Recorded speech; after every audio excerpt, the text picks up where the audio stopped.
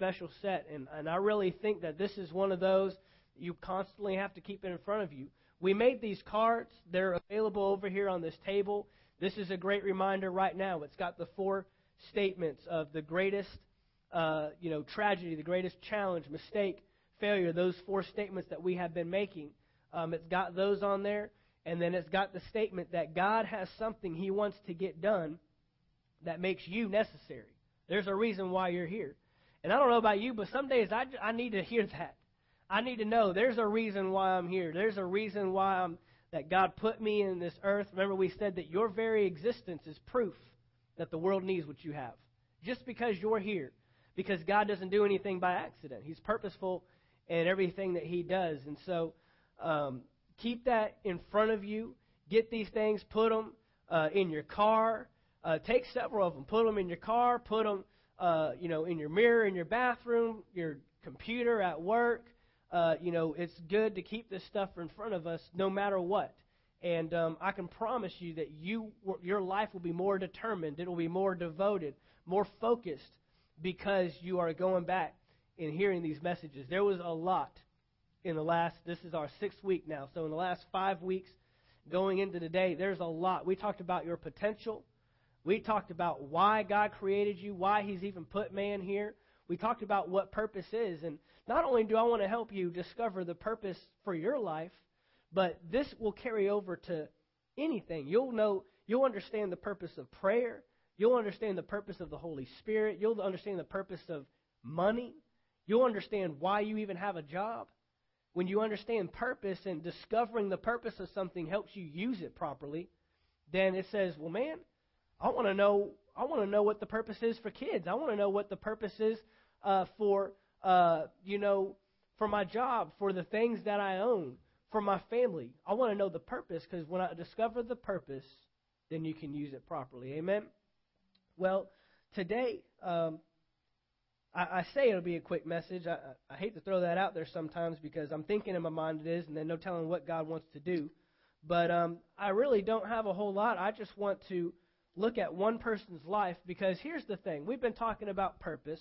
We've defined what purpose is. We said until you discover the purpose for something, abuse is inevitable. You will mess it up. You won't use it properly. You won't know what you're doing with it until you discover why it is created in the beginning. Then we saw that the purpose of something is always in the mind of the Creator. And only the Creator knows truly why that thing was created. Only the creator of the iPhone knows why the iPhone was created, knows the purpose behind it. Only the creator of the Mercedes knows why they created a vehicle brand named Mercedes. Only the manufacturer or creator knows the purpose of something. And so we saw that God, He created everything on the face of this planet, and everything He does has a purpose. There's not one thing God doesn't do. That means the roaches and the mosquitoes and snakes, they all have a purpose because He created them. And the Bible says that the plans in a man's heart, over in Proverbs 19:21, the plans in a man's heart, many are the plans. You have a lot of plans. You have a lot of plans. I have a lot of plans. But the Bible says in that verse that it's God's purpose that will last forever. So, for us, it seems that our goal in life shouldn't be to make a lot of plans, but it should be to discover His purpose. He had a purpose from the beginning. Purpose always is there before creation. Before someone creates a thing, they had a purpose set up in their idea. Before someone invented the chair, they had a purpose for it. We don't have to stand up all the time. We can sit down. Let's create something to sit on. And so they created a chair. So the purpose was already there before the thing was created. That means before God put you here, He already had a purpose for you being here. And here's where a lot of people go, well, I thought Adam and Eve messed all that up. I thought they ruined our purpose. I thought they took away, what we're supposed to be doing, and they just blew it. So now our purpose is just to discover heaven. But that's not a true statement, because remember, God's purposes are for forever. So His purpose for man in Genesis 1:26, when man shows up for the first time in the Bible, is still the purpose for man today. And Jesus restored all that. Jesus came, died on a cross, was killed, buried, and then rose again so man could rediscover that purpose to its fruition and be able to fully live out. Remember we said, if you don't know the purpose for your life you will be discontent, unsatisfied, and unfulfilled. And that's where a lot of people are. They're going to money, and it's not fulfilling anything. They're going to that career. They think, if I could just finish school and do that thing, and they're still not fulfilled. We're seeing actors and actresses. We're seeing sports athletes. We're thinking people, business owners, wealthy billionaires that are way up what we think in life. That, man, if we could just achieve that status, and they're dying, they're falling off, they're killing themselves because something's still not fulfilled. I told you about, Mike Tyson. And, when he was in his early 20s, came into like millions of dollars. I think $30 million he was worth at the time. And said that in just an interview just recently that he had all that and still something was missing.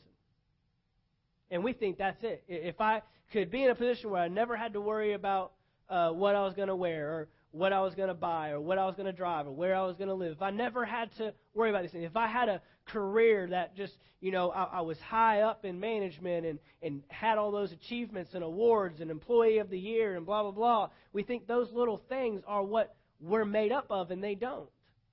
That's not our identity. So we have to discover the purpose and our purpose. That's the only thing that will fulfill someone. I know people right now that they don't make a whole lot of money. And they don't have a whole lot of things. But they're some of the most fulfilled people I know. They're the most excited, most happy, most satisfied people. It doesn't matter what comes across in life. They know their purpose. They know why they're here. They know why they have the things that they have. And they don't need all the other stuff. Remember I said this, that the reason why we're preaching this in church, this sounds like something to preach to lost people. In fact, I was just in a meeting this past week with an evangelist that wants to come to town and do some stuff. And he was, talking about the gospel message. And part of the gospel message is God has a plan for your life. And that's true. But the thing that the answer we give people is, if you find God, you'll find the answer.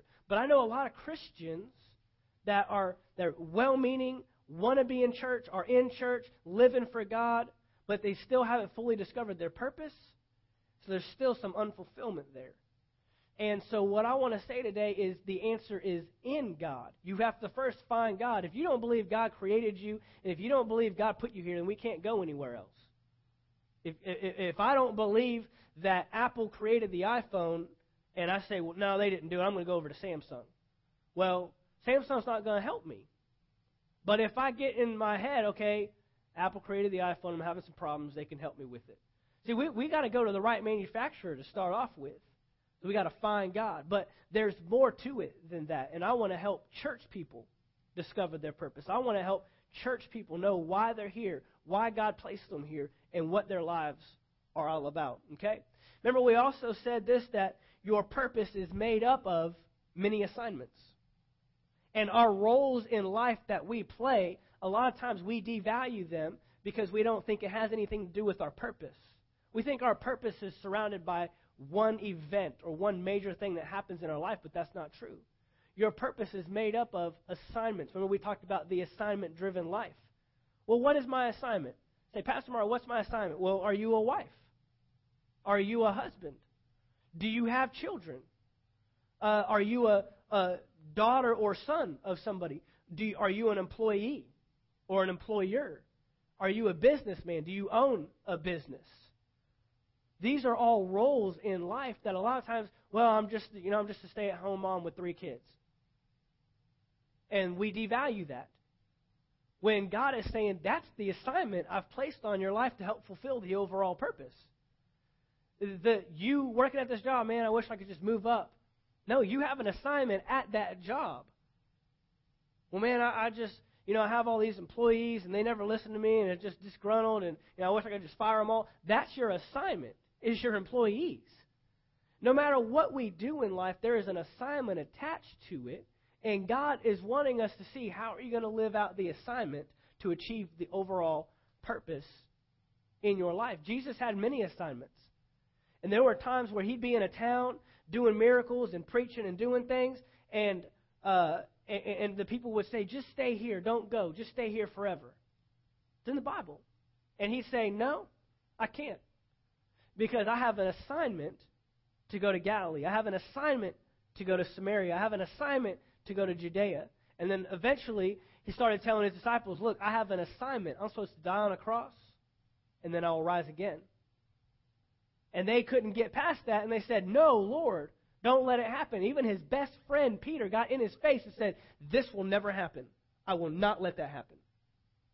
And we know Peter was serious about it because he decided to start chopping guys' ears off about it when they showed up to take him. So he was dead serious about it. But Jesus looked at him and said, get thee behind me, Satan, because you are against my assignment. See, there are things that will come in your life that will try to attack you, but they're really not attacking you at all. They're attacking your assignment. They're attacking your purpose. Parents, we need to realize this now. There are things in life that are trying to come against your children, that are trying to attack their assignment in life. It's not about them. It's not about you. When I get sick, I don't have time for sickness. I don't have time for sickness and disease in my body. Why? Because it's attacking my purpose. If I were so sick this morning that I couldn't be here at church to preach to you, then I'm not fulfilling my assignment and my purpose. So I don't have time for that. That's why sickness doesn't have a place in my body, and that's why I get rid of it as quickly as possible. And I start speaking to that thing and start getting life in my body, because Jesus already did something 2,000 years ago to take care of any sickness that could ever come in my body. And if it tries to lay me up in a bed, well, then I can't go to work, and I can't go to Target, and I can't go to Walmart and do my assignment, do my purpose. See, these things that come against you and come against your kids, they are attacking an assignment on someone's life. There's an assignment on my son's life. And that got attacked, and he was born at 27 weeks. And he's in the hospital for 2 months fighting stuff. Why? Because there's an assignment on his life, and you know who knows that assignment sometimes better than we do? Satan himself. He knows your assignment. He knows why you're here. Even if we don't know, he knows. And he knows if I can take them out, that assignment won't get fulfilled. The person they're supposed to minister to, this person that they're supposed to give this money to, this person that they're supposed to pray with, this person, these books they're supposed to read, and these books they're supposed to write, and these businesses they're supposed to own, and the money they're supposed to accumulate so they can help further the gospel in the countries they're supposed to go preach to. That won't get fulfilled if I can take them out. It happens instantly. Being in children's ministry for the last 3 years before we moved here, it's phenomenal to see how much Satan is attacking. He's moving down. I mean, when I was in high school, it was teenagers. And you were good up until you got to about 13 or 14. All of a sudden, you get flooded with the wealth of knowledge that you don't even need to know when you're 14 years old. And now we got 10 and 11-year-olds learning that stuff. It's sad. And we can't stop because Satan's not. He's realizing if I the thing is seeds work at a very young age. And he knows if I can get a seed in there, then they'll grow up with that. And so that's why I always valued children's ministry, and I still do to this day, because I know there is so much that they're hearing out there and so much that they're not hearing out there that an hour and a half to 2 hours back here in this classroom, I have an opportunity to combat what they're hearing Monday, Tuesday, Wednesday, Thursday, Friday, Saturday. Every commercial they see, every cartoon, every billboard, every radio ad, every friend they get around, every teacher that doesn't know Christ and isn't lifting them up and putting good stuff in them. I got 2 hours back here on a Sunday morning to combat all that junk. And so what are we doing? We're trying to get them on their purpose. God has a plan for you. God has a purpose for your life. And so we can't devalue that. We can't devalue the purpose and the assignments that He's placed in your life. Your assignment may be in church. It may be to be a worship leader. Your assignment may be to run sound or to greet someone at the door or to teach some children in the back, to help youth, to do outreach ministry, to go to prisons and do prison ministry. Those are assignments that help achieve the overall purpose in your life. Well, I want to talk today about a man. The title of my message today is I Don't Feel So Great. I don't feel so great. What happens? We've been talking about purpose, discovering a purpose. And so now we all know here, we should all know by now, that you have a purpose for your life. You're not an accident. God placed you here for a specific reason. What happens when we don't feel that greatness? What happens when we don't feel like we have a purpose? What happens when we are in that bubble of, I don't really feel like I'm doing anything great right now? Here's where a lot of people are, and we're about to relate to a young man in the Bible, that sometimes God even gives you a glimpse of that greatness. God even shows you, you're going to do this with your life, or you're going to help these people, you're going to establish this, you're going to do something. So your purpose always involves other people. Always involves other people. It always involves another individual. And God may have even given you a glimpse and shown you what your future is, but it doesn't even come close to matching where you're at today. This is where a lot of people are. I can tell you right now, I am. God has shown me great things that are way beyond today. And if I only live in what I see today and never prepare for tomorrow, I'll never get to tomorrow. God wants to know, what do you have today? What are you doing today? So the title of my message is I Don't Feel So Great. I want to open up with this phrase. Many people are not in danger of ruining their lives, but rather wasting them. Many people are in danger not of ruining their lives. There are a lot of people that are doing good things. But remember what we talked about, one of our statements that we made was the greatest mistake in life is to be successful in the wrong assignment. Now, how do you know when you're being successful in the wrong assignment or in the right assignment? I mean, success is success. There are a lot of people that we view today that seem successful. And I always define success with one other word, obedience. The most successful thing you can do in life is obey God. If God tells you to give $25 to that lady in the aisle at Walmart to help her with groceries, you are the most successful person on the face of the planet when you do that. That's success. It's not having millions of dollars in the bank account and paying off your house and graduating with degrees and titles and getting achievements throughout your life. That's not success. Now, I'm really proud of my dad. My dad's done very well with his life. He was in the Air Force, and he did his time, and he just retired last year, got a great civilian job back when I was in kindergarten, and now he's about to retire from that. Very successful in the natural means. But the only radar for his success is, did he obey God? And I believe he did. I believe he did. He's a great man. He's awesome in my life. He's done so much for me. They still do a lot for us. But we can get all those things and be like, all right, I've done it. I've achieved it. The American dream. Kids, cars, homes, vacation homes, and then be able to retire at a great age and keep getting paid and looking back and look at the times I was employee of the month and look at the times that I got this award and look at the time I got this bonus. And in the military, he did great. He got all the way up. I think he was the second highest rank you could get in the Air Force. But when it comes down to it, God's looking for one thing. Did you obey me? Did you obey me? That's what success is. So many people are not in danger of ruining their lives, but rather wasting them. Because it's a waste if we're not doing what God purposed us to do. That's why we got to discover that. Amen? Go with me to 1 Samuel chapter 16. We don't want to get caught in the waiting game.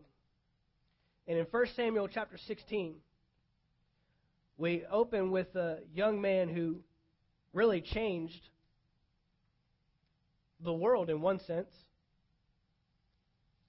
did some great and awesome things, and we know now how fulfilling and how purposeful his life was and what he did. But this shepherd boy named David, he didn't have a great start. In fact, and like I said, I believe a lot of us will relate to this story, because we think about King David, and what do we think about when we think about David? We think about Goliath, right? Think about him as a king. Think about him as a conqueror. If you know the life of David, he defeated just about everybody he came in contact with. There's no one that could stand against him. These Philistines that were constantly just coming against God's people, Israel. Just, it was the thorn in the side, man. It was just, cannot get rid of these guys. We've done fine with the Amalekites. We've done fine with the Amorites, but these Philistines, we cannot get rid of these guys.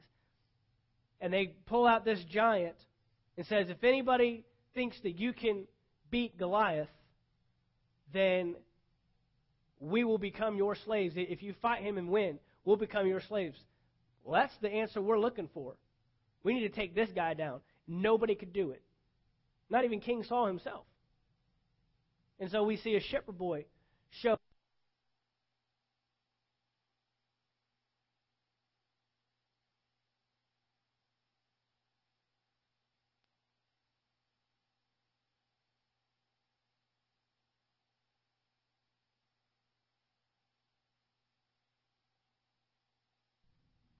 We're good. Amen.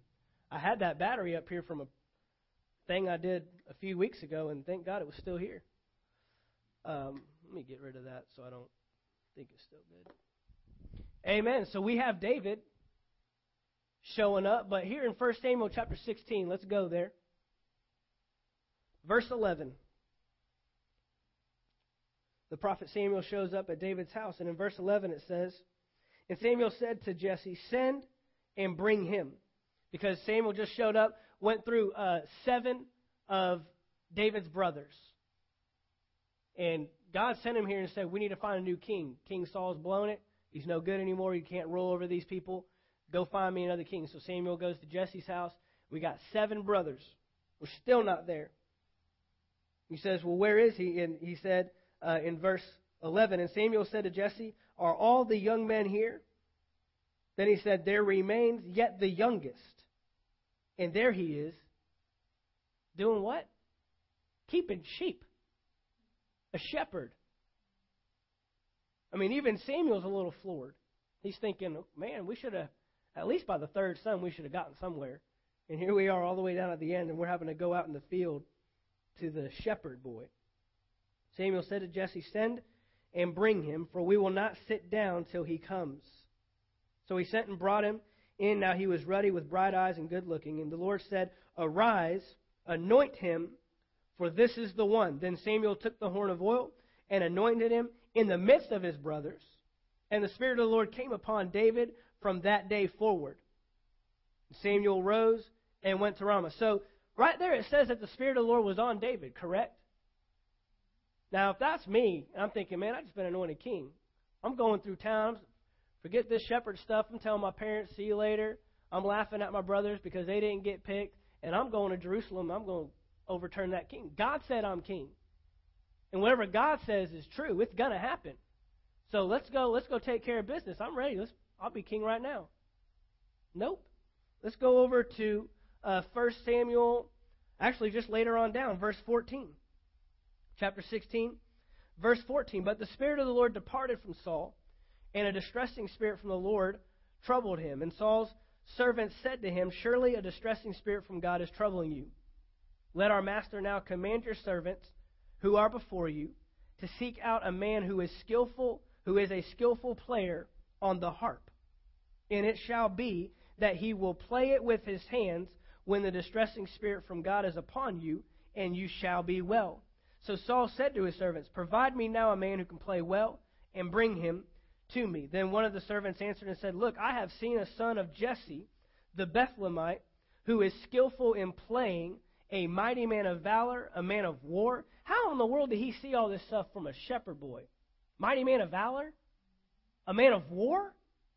I mean, you should see the way he tends those sheep, man. It's like he's going out to battle. I mean, what is giving that off? It's because the Spirit of the Lord is upon David. Prudent in speech and a handsome person, and the Lord is with him. That's a good bonus. The Lord's actually with him.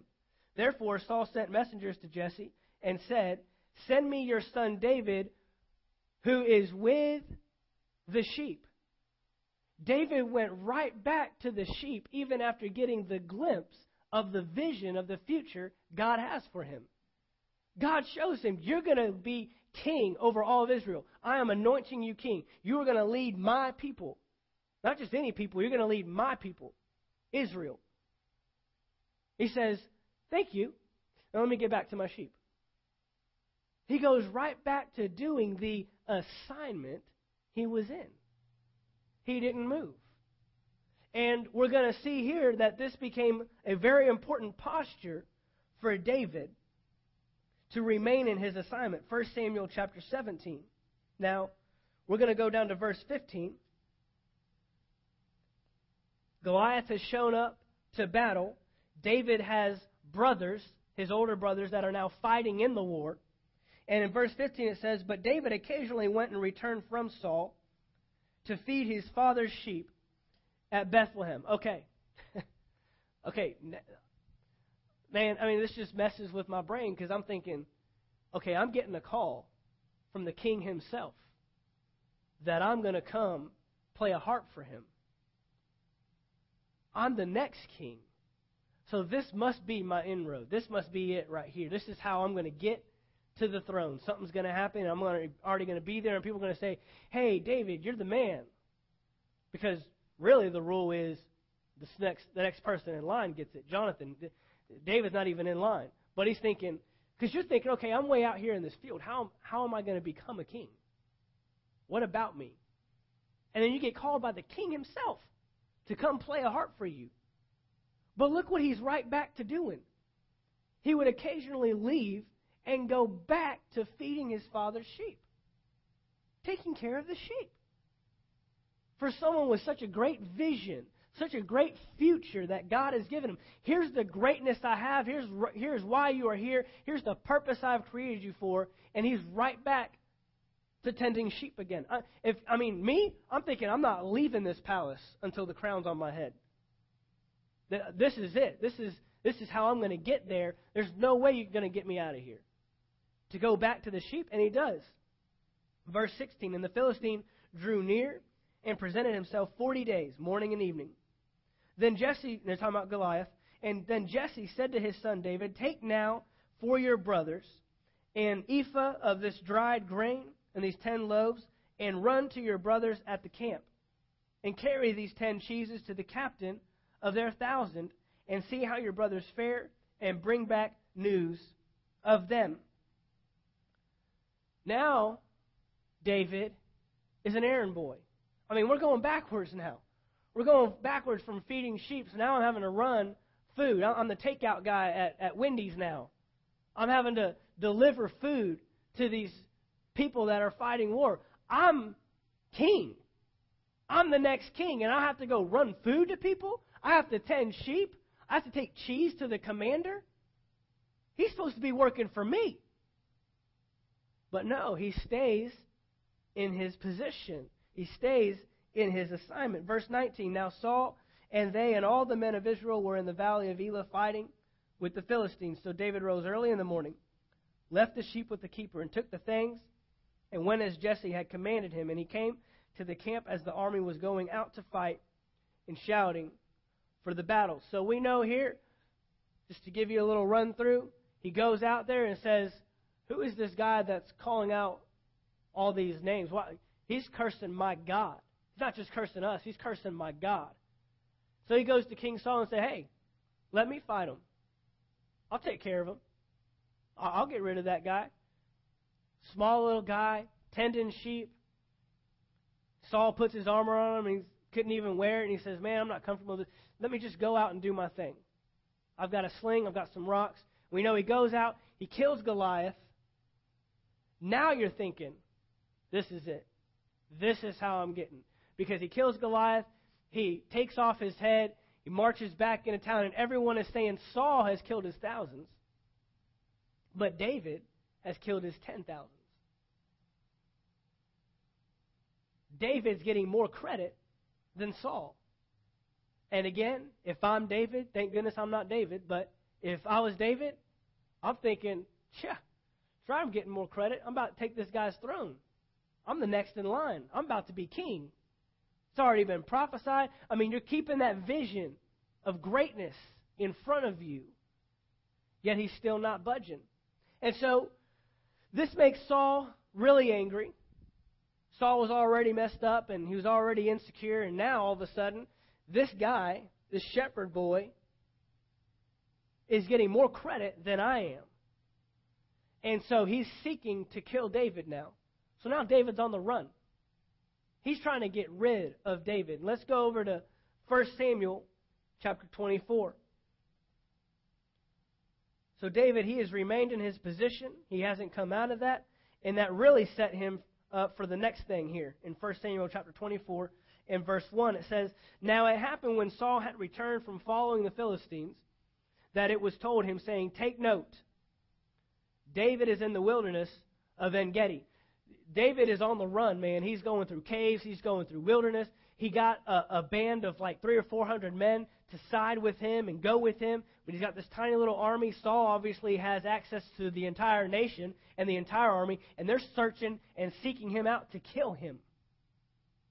Then Saul took 3,000, 10 times as many. Then Saul took 3,000 chosen men from all Israel and went to seek David and his men on the rocks of the wild goats. So he came to the sheepfolds by the road where there was a cave, and Saul went in to attend to his needs. And David and his men were staying in the recesses of the cave. Then the men of David said to him, "This is the day of which the Lord said to you, 'Behold, I will deliver your enemy into your hand, that you may do to him as it seems good to you.'" All right, if David has not made a move to this point, this is it. This is his opportunity. You're thinking, man, it's been given to you so many times. First, you get anointed out of feeding sheep. You're picked. Then you get chosen out of anybody. I mean, I'm sure the palace had musicians that could play music. They picked this guy to come play music. Then you take out Goliath, and everybody recognizes you and sees you now, everybody in the nation. We haven't made a move up to this point, but this is it. You're in this cave, and Saul has just shown up in the cave. This is where you take your move. And even his guys that were with him said, "This is it, David. This is what we've been waiting for." And if you're his guys, you've been on the run with them too. You're his guys, you're thinking, please say yes. We're tired. We're tired of running. I mean, we're with you in this thing, but, man, we're getting wore out here.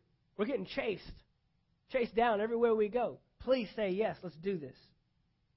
So it says, "And David arose and secretly cut off a corner of Saul's robe. Now it happened afterward that David's heart troubled him because he had cut off Saul's robe. And he said to his men, 'The Lord forbid that I should do this thing to my master, the Lord's anointed.'" Who was the anointed one? Because if you go back, it says that God removed the anointing from Saul and placed it on David. And he still says this is God's anointed.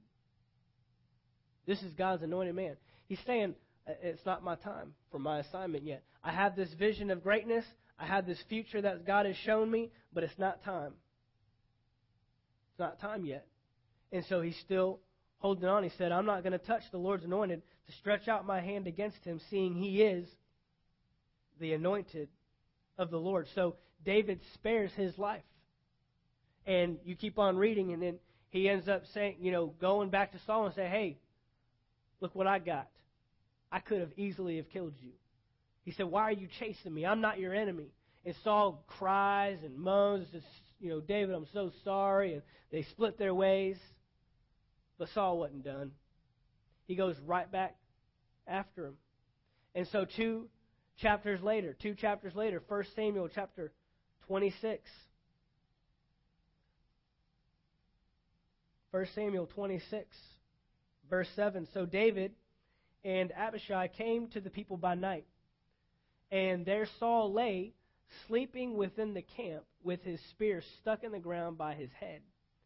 Abner and the people lay all around him. Then Abishai said to David, God has delivered your enemy into your hand this day. Now therefore, please let me strike him at once with the spear right to the earth, and I will not have to strike him a second time. He's saying, look, here it is, man. He's laying right here. He's asleep. I promise you, if I hit him, he's going down. I'm not even going to have to hit him twice. I mean, that's the kind of guy you want with you. That's the kind of backup you want. Look, I got your back. If I go and attack someone for you, I ain't going to have to swing twice. You're going down the first time. But here's the thing.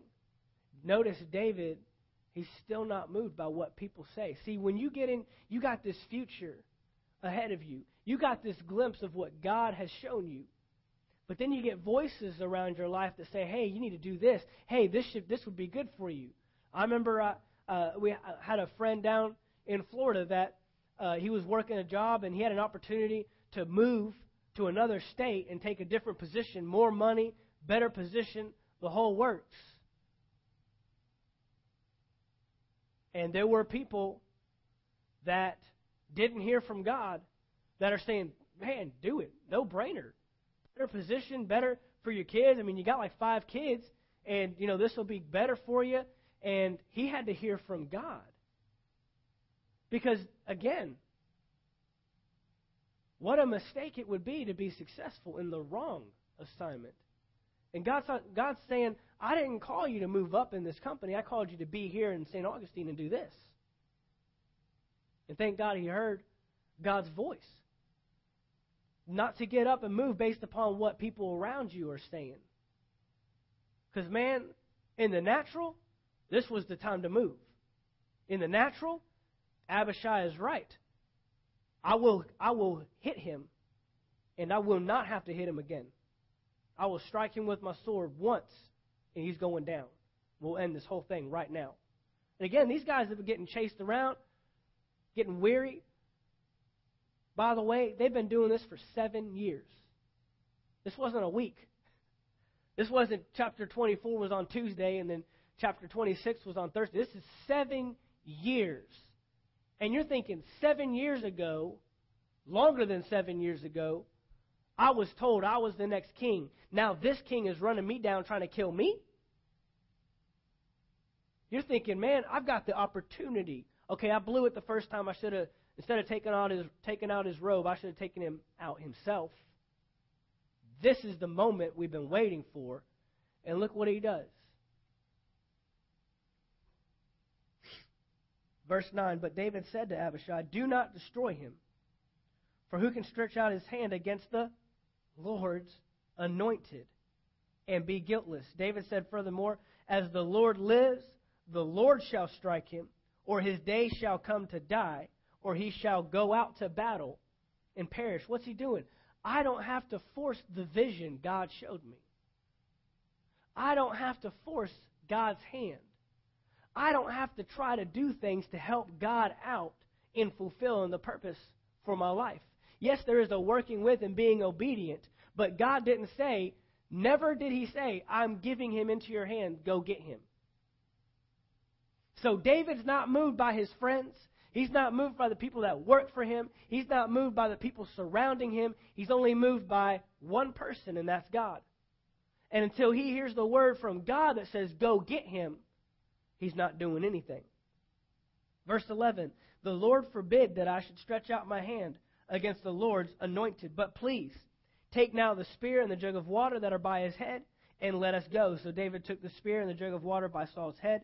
They got away. No man saw or knew it, or awoke, for they were all asleep, because a deep sleep from the Lord had fallen on them. So we see again, second time, David spares Saul's life. He's not moving. He's not budging. He's saying, the only thing that's important to me is God's command. He's shown me the vision. He's shown me the greatness that is inside of me. And man, you're wondering, because right now we're going backwards. You're running for your life. I mean, I was better just minding my own business, tending sheep.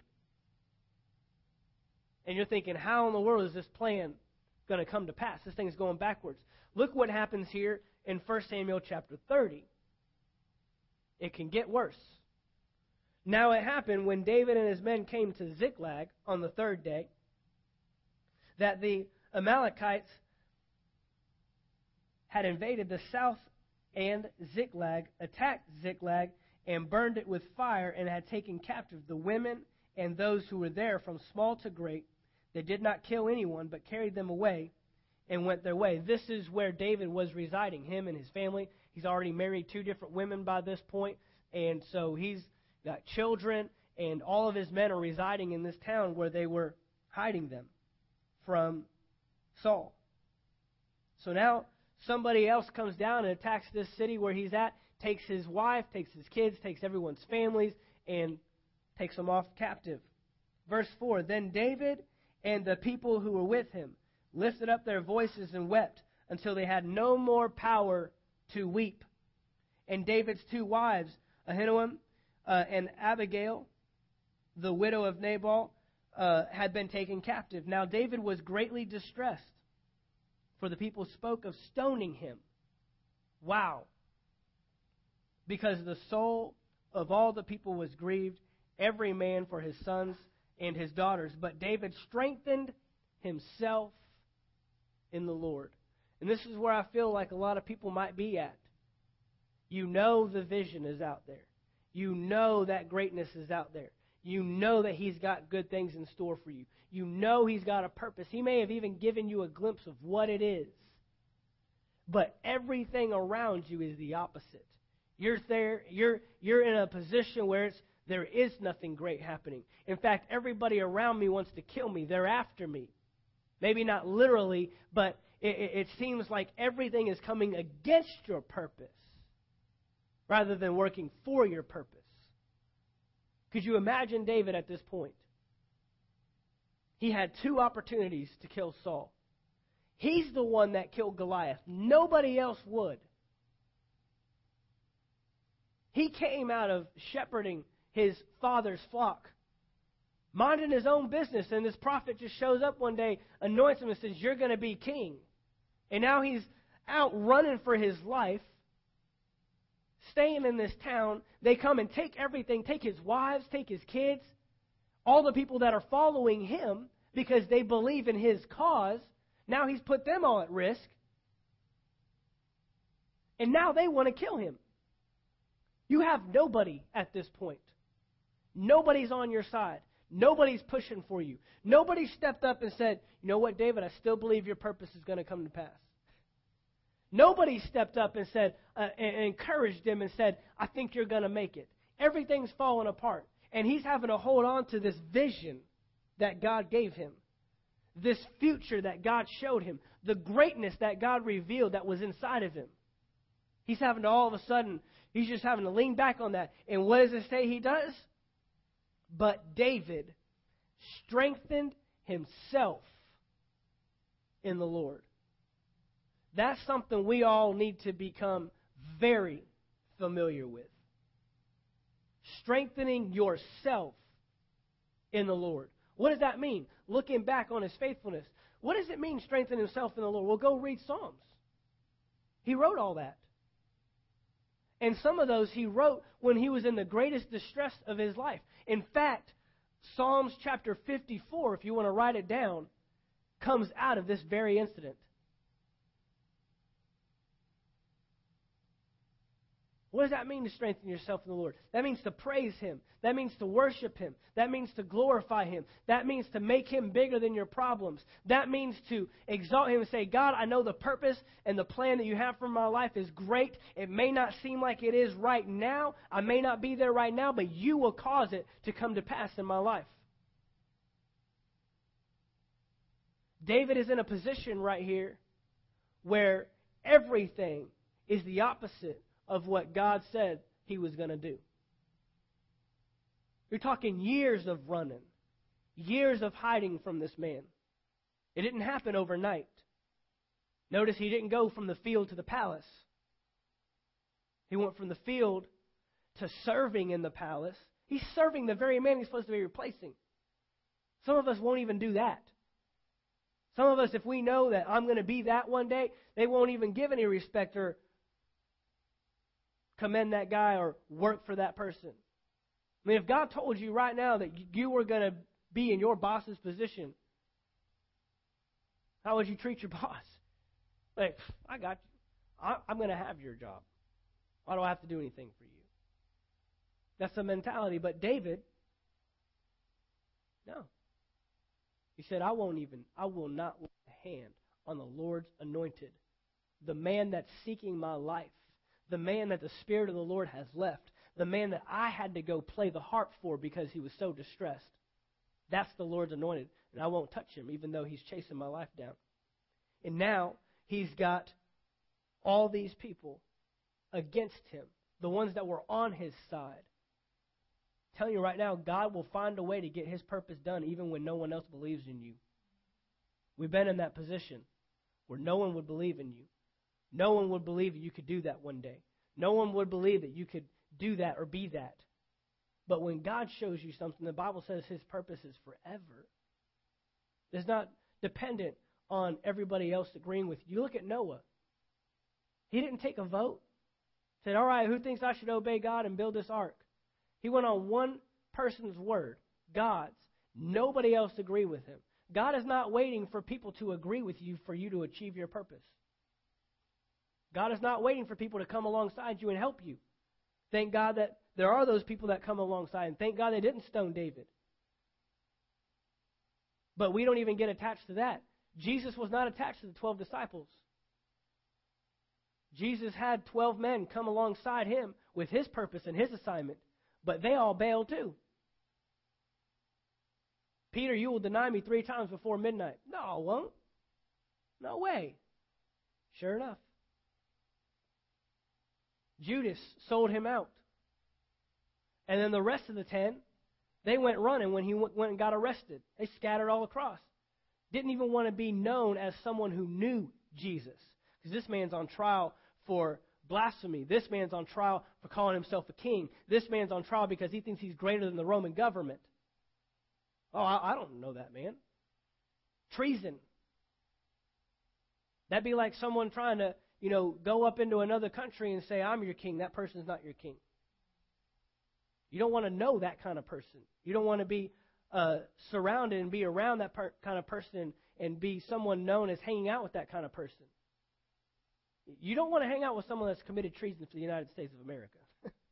Tell you right now. You don't even want to be known as someone who had doings with. So everybody left him. But look what it says in verse 7. Then David said to Abiathar the priest, Ahimelech's son, please bring the ephod here to me. And Abiathar brought the ephod to David. David inquired of the Lord, saying, shall I pursue this troop? Shall I overtake them? And he answered him, pursue, for you shall safely overtake them, and without fail recover all. David was a great warrior. But he consulted God. This wasn't the only time he did this. He'd get with God and say, should I go after him? There was one time he came up on the Philistines again. Should I kill him? Yeah, go after him. And he knew he was going to be safe. Why? Because he was going because God told him to. And if God told him to, there was nothing going to happen to him. He sought God. He didn't go to everyone and say, hey, whoa, hold up. Don't be mad at me. What should we do then? What do you think we should do about this? He strengthened himself in the Lord. And then he sought God on what to do about the situation. And that's what we got to do. When we know that there's a purpose there and we don't know quite how to walk it out and how to fulfill it, we got to seek God. We got to go to him. Don't go to people around you. Because they don't know your purpose like God knows your purpose. They don't know your assignment. Jesus couldn't listen to the people around him. He had to go with God. God knows my purpose. God has an assignment for my life. Those are the people that I need to come in contact with. I'm not saying that God can't use people to speak into your life. He sure can. And he did all the time. But we don't need to go running to that above God's voice. Because David had already been shown a purpose from God. And if he were to go against God's purpose and say, okay, what do y'all think? Well, if he'd have done that, he would have killed Saul a long time ago. And who knows what would have happened if that took place. Who knows what would have happened at that point. So, we see here that throughout all this time, that David stayed with the purpose, the plan that God showed him in the very beginning. And he didn't come off of that. He didn't waver. No matter what people were saying around him. A couple chapters later, you'll read that Saul and his son Jonathan were in battle. This is how serious David was about not touching the Lord's anointed. Saul and Jonathan were in battle. And Jonathan got killed. And Saul killed himself. Committed suicide and fell on his own spear. Well, one of David's men comes up on the scene, sees them dead, and he's thinking, dude, I'm going to get credit for this. If I tell David that I killed King Saul, man, he'll make me second in command. Think how awesome David's going to think I am. So he lies. He lied about it. Saul killed himself. But he goes, he said, I came up on the scene and Jonathan was dead and I saw Saul there and I killed him. David killed him. That's how serious he was. He said, you have killed the Lord's anointed. And he killed him right there on the spot. And the dude didn't even really kill him. He lied about it. That's how serious David was. But this is the process. And there's many more stories. You can talk about Joseph, man. Joseph had visions and dreams as a young boy that his father and his brothers were going to bow down to him. He had two different dreams. Now, he liked to talk, apparently, and he told his brothers about it. I wouldn't have told my brothers. I wouldn't tell my 12 older brothers that one day you're going to bow down and worship me. Sorry. But Joseph did. And his plan got way off. He ended up in prison. He went to work for this guy and was doing great. The guy's wife tries to sleep with him, and now he's getting accused of raping her, ends up in prison, and still fulfills the purpose. It doesn't matter how far off track. It doesn't matter what comes against you. God's purpose will last forever. Look at Psalms chapter 33. David wrote this, and now we know why David wrote it. Chapter 33, verse 11 in Psalms. But the Lord's plans stand firm forever. The counsel of the Lord stands forever. The plans of His heart to all generations. The New Living says, but the Lord's plans stand firm forever. His intentions can never be shaken. And remember what we said intentions were? Purpose defined is the original intent. Your intention, His intention for your life, His intention for all of mankind, it will never fail. It cannot be shaken. It will go to all generations. It means there's a purpose for your parents, there's a purpose for you, and there's a purpose for your kids, there's a purpose for their kids, and to all generations. That's the purpose of God, that it will last forever. We all have greatness inside of us. Everybody. We talked about potential last week, and how potential is something that hasn't even been tapped into yet. You all have potential. And that potential is placed in there at creation. There is nothing that is in you that God is still trying to work out. He just wants you to walk it out. See, when they sent me this iPad, they sent it with all the potential that it needed to do everything they say it can do. They can't say it has the ability for you to search the internet and then I turn it on and I can't get an internet connection. Oh, well, send it back and we'll add that to it. No, the potential for the internet connection is already built into it at creation, whether I use it or not. I could go my entire life and never use the internet connection, but it's been there the whole time. You have to tap into it. And so we all have that greatness inside of us. Here's the thing that I want you to realize. This is the thing that you have to understand from David's life. We are responsible for the assignments, but God is responsible for the purpose. You are responsible to fulfill the assignments that He's placed you in life. But God is responsible for achieving the overall purpose in your life, because He's the Creator. And the assignments, they help drive that purpose. But as long as you fulfill those assignments, see, as long as David stayed in the assignment, as long as he didn't get outside of his role, as long as he didn't try to be king before it was time to be king, even though God showed him and even anointed him to do it, gave him the potential and the power to do it at that point, it wasn't time yet. So he remains in the assignment. Jesus, even though He could have saved all of mankind by going to the cross when He was 25, He didn't go till He was 33 and achieved His purpose. He kept fulfilling the individual assignments. And then He said, Father, it is now time. There was a specific time. You may have a picture of greatness. God may have already begun to show you. But He wants to know, what are you doing in today's assignment? What are you doing as a mom? What are you doing as a wife or as a husband, as a father? What are you doing at the job you're at today? God may have shown you that you're going to own this business and do this great thing, but are you staying faithful and serving at the job you're at today?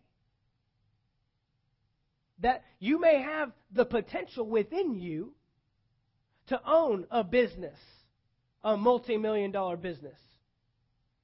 But right now, where you're at today, He wants to know, are you going to remain faithful in the assignment as an employee to this person?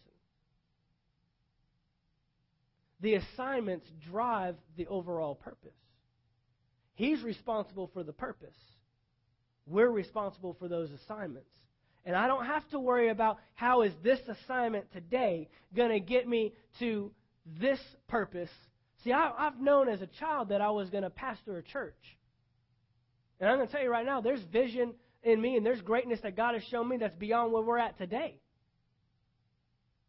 And I couldn't question Him when I moved to Florida and I'm helping set up and tear down classrooms to get ready for church. I can't question Him and say, how is this assignment going to get me to that purpose? I can't question Him. When I get the phone call, hey, we want you to be our children's pastors. And I don't want anything to do with kids at this point. I'm not excited about that at all. But when I understand, no, He's assigning me as children's pastors for this amount of time, for this season, I don't question it and I say, no, God, what's wrong with you? I don't want anything to do with kids. I want a senior pastor. That doesn't even sound like children's pastor. That's not even the same thing. I can't question Him. I can't say, God, you're getting it all wrong.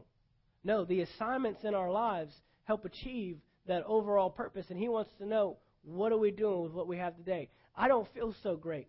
I don't feel like I'm doing greatness right now. I don't feel like I'm in a position. I'm not talking literally, but I'm saying this is what's going on in our heads sometimes. I don't feel like we're doing anything great. I don't feel like I'm doing anything that awesome. I'm just at home feeding the kids mac and cheese for lunch. I'm just trying to lay them down for a nap. I'm just washing dishes. I'm just doing this. I'm just doing that. And He's saying, you are preparing for the overall purpose I have for your life. Keep doing the assignments. Keep staying where I've got you. And then new assignments show up. And new assignments show up. And then eventually we're in the purpose the whole time and we never even realized it. David's purpose didn't show up when he actually put on the crown. It showed up the first time he went out to the field, obeyed his father, and tended sheep. And that's why he could keep going back to it. Because he knew this is an assignment in my life. Yeah, he may be showing me I'm a king, but I'm not jumping assignments to try to get, even when he had opportunity. If it wasn't God, he didn't want to do it. He had the chance to take out Saul, but did that mean he'd become king? But yet God made him king in the appropriate time, and he was able to die, and he was able to pass on to his son, Solomon, the kingdom, the right way. And so that's what God's wanting to say. We've gone through what purpose is. We've gone through how to discover purpose. We've talked about your potential. We've talked about your identity. We've talked about all this stuff. But what happens when I don't feel like all that stuff is taking place? He's saying, what are you doing in the assignment I've given you today? They've asked you to help with the kids in the nursery at church. But Lord, I want to teach one day. I want to teach the adults, and I want to have classes. This is the assignment I've asked you to do. The assignment is to pay for someone's groceries in line at Target. And you're thinking, I want to bless, all the people across town. I want to set up something where I can get food to other people. And he's saying, let's just start with this one. Here's your assignment. Pray for the lady in the cubicle next to you. There's assignments that we're always coming across in life, and sometimes we devalue them, and sometimes we override them because we're just looking at the overall purpose. Thank God David did not just look at the overall purpose. Thank God Jesus didn't. That would have been terrible if Jesus would have just came, would have just shown up, died on a cross, and then never did any miracles, and never taught me how to live in the kingdom, never taught me about the kingdom, never taught me what it was to be born again, never did any of that. Thank God he spent 3 years with 12 disciples so they could then carry on the work he was doing. Wouldn't that be sad if Jesus went to the cross, died, rose again, went back to heaven, but never told us what any of that was about? So what did he do? Assignment after assignment. Matthew was his assignment. John was his assignment. Peter was his assignment. Bartholomew, Thaddeus, Judas Iscariot. Assignments to help achieve the overall purpose. The woman at the well in Samaria was an assignment. Judea was an assignment. Galilee was an assignment.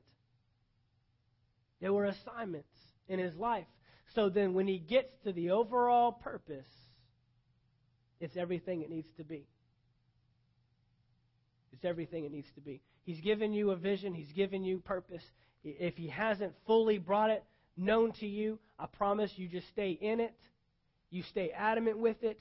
You go to God. Don't go to people around you. Don't go to your teachers. Don't go to your parents. Go to God and say, you created me. My parents didn't create me. The teachers didn't create me. My Facebook friends didn't create me. You created me. You have a destiny. You have a purpose. God, I want to know what it is. And then you just keep doing what you're doing. Keep doing what you're doing. Keep staying faithful in the assignments he's given you. And you will find that just like David, one day that purpose, it will play itself out in your life. And it's going to be extraordinary. You're going to influence and impact a ton of people, and you'll be able to look down every assignment and see how it got you there. I can literally look at my life and look at everything I've done as an assignment and saying that was an assignment. I can look at individual people in my life and say that person was an assignment in my life. I was attached to this person for a while. I was up under this ministry. I helped that person to get where I'm at today. And I'm still walking out assignments now. Still. To achieve that overall purpose. Amen? Father, we thank you for your word this morning. Father, I thank you that this word gets planted in our spirits, that this wasn't just head knowledge. Father, may it not be so light, and may it not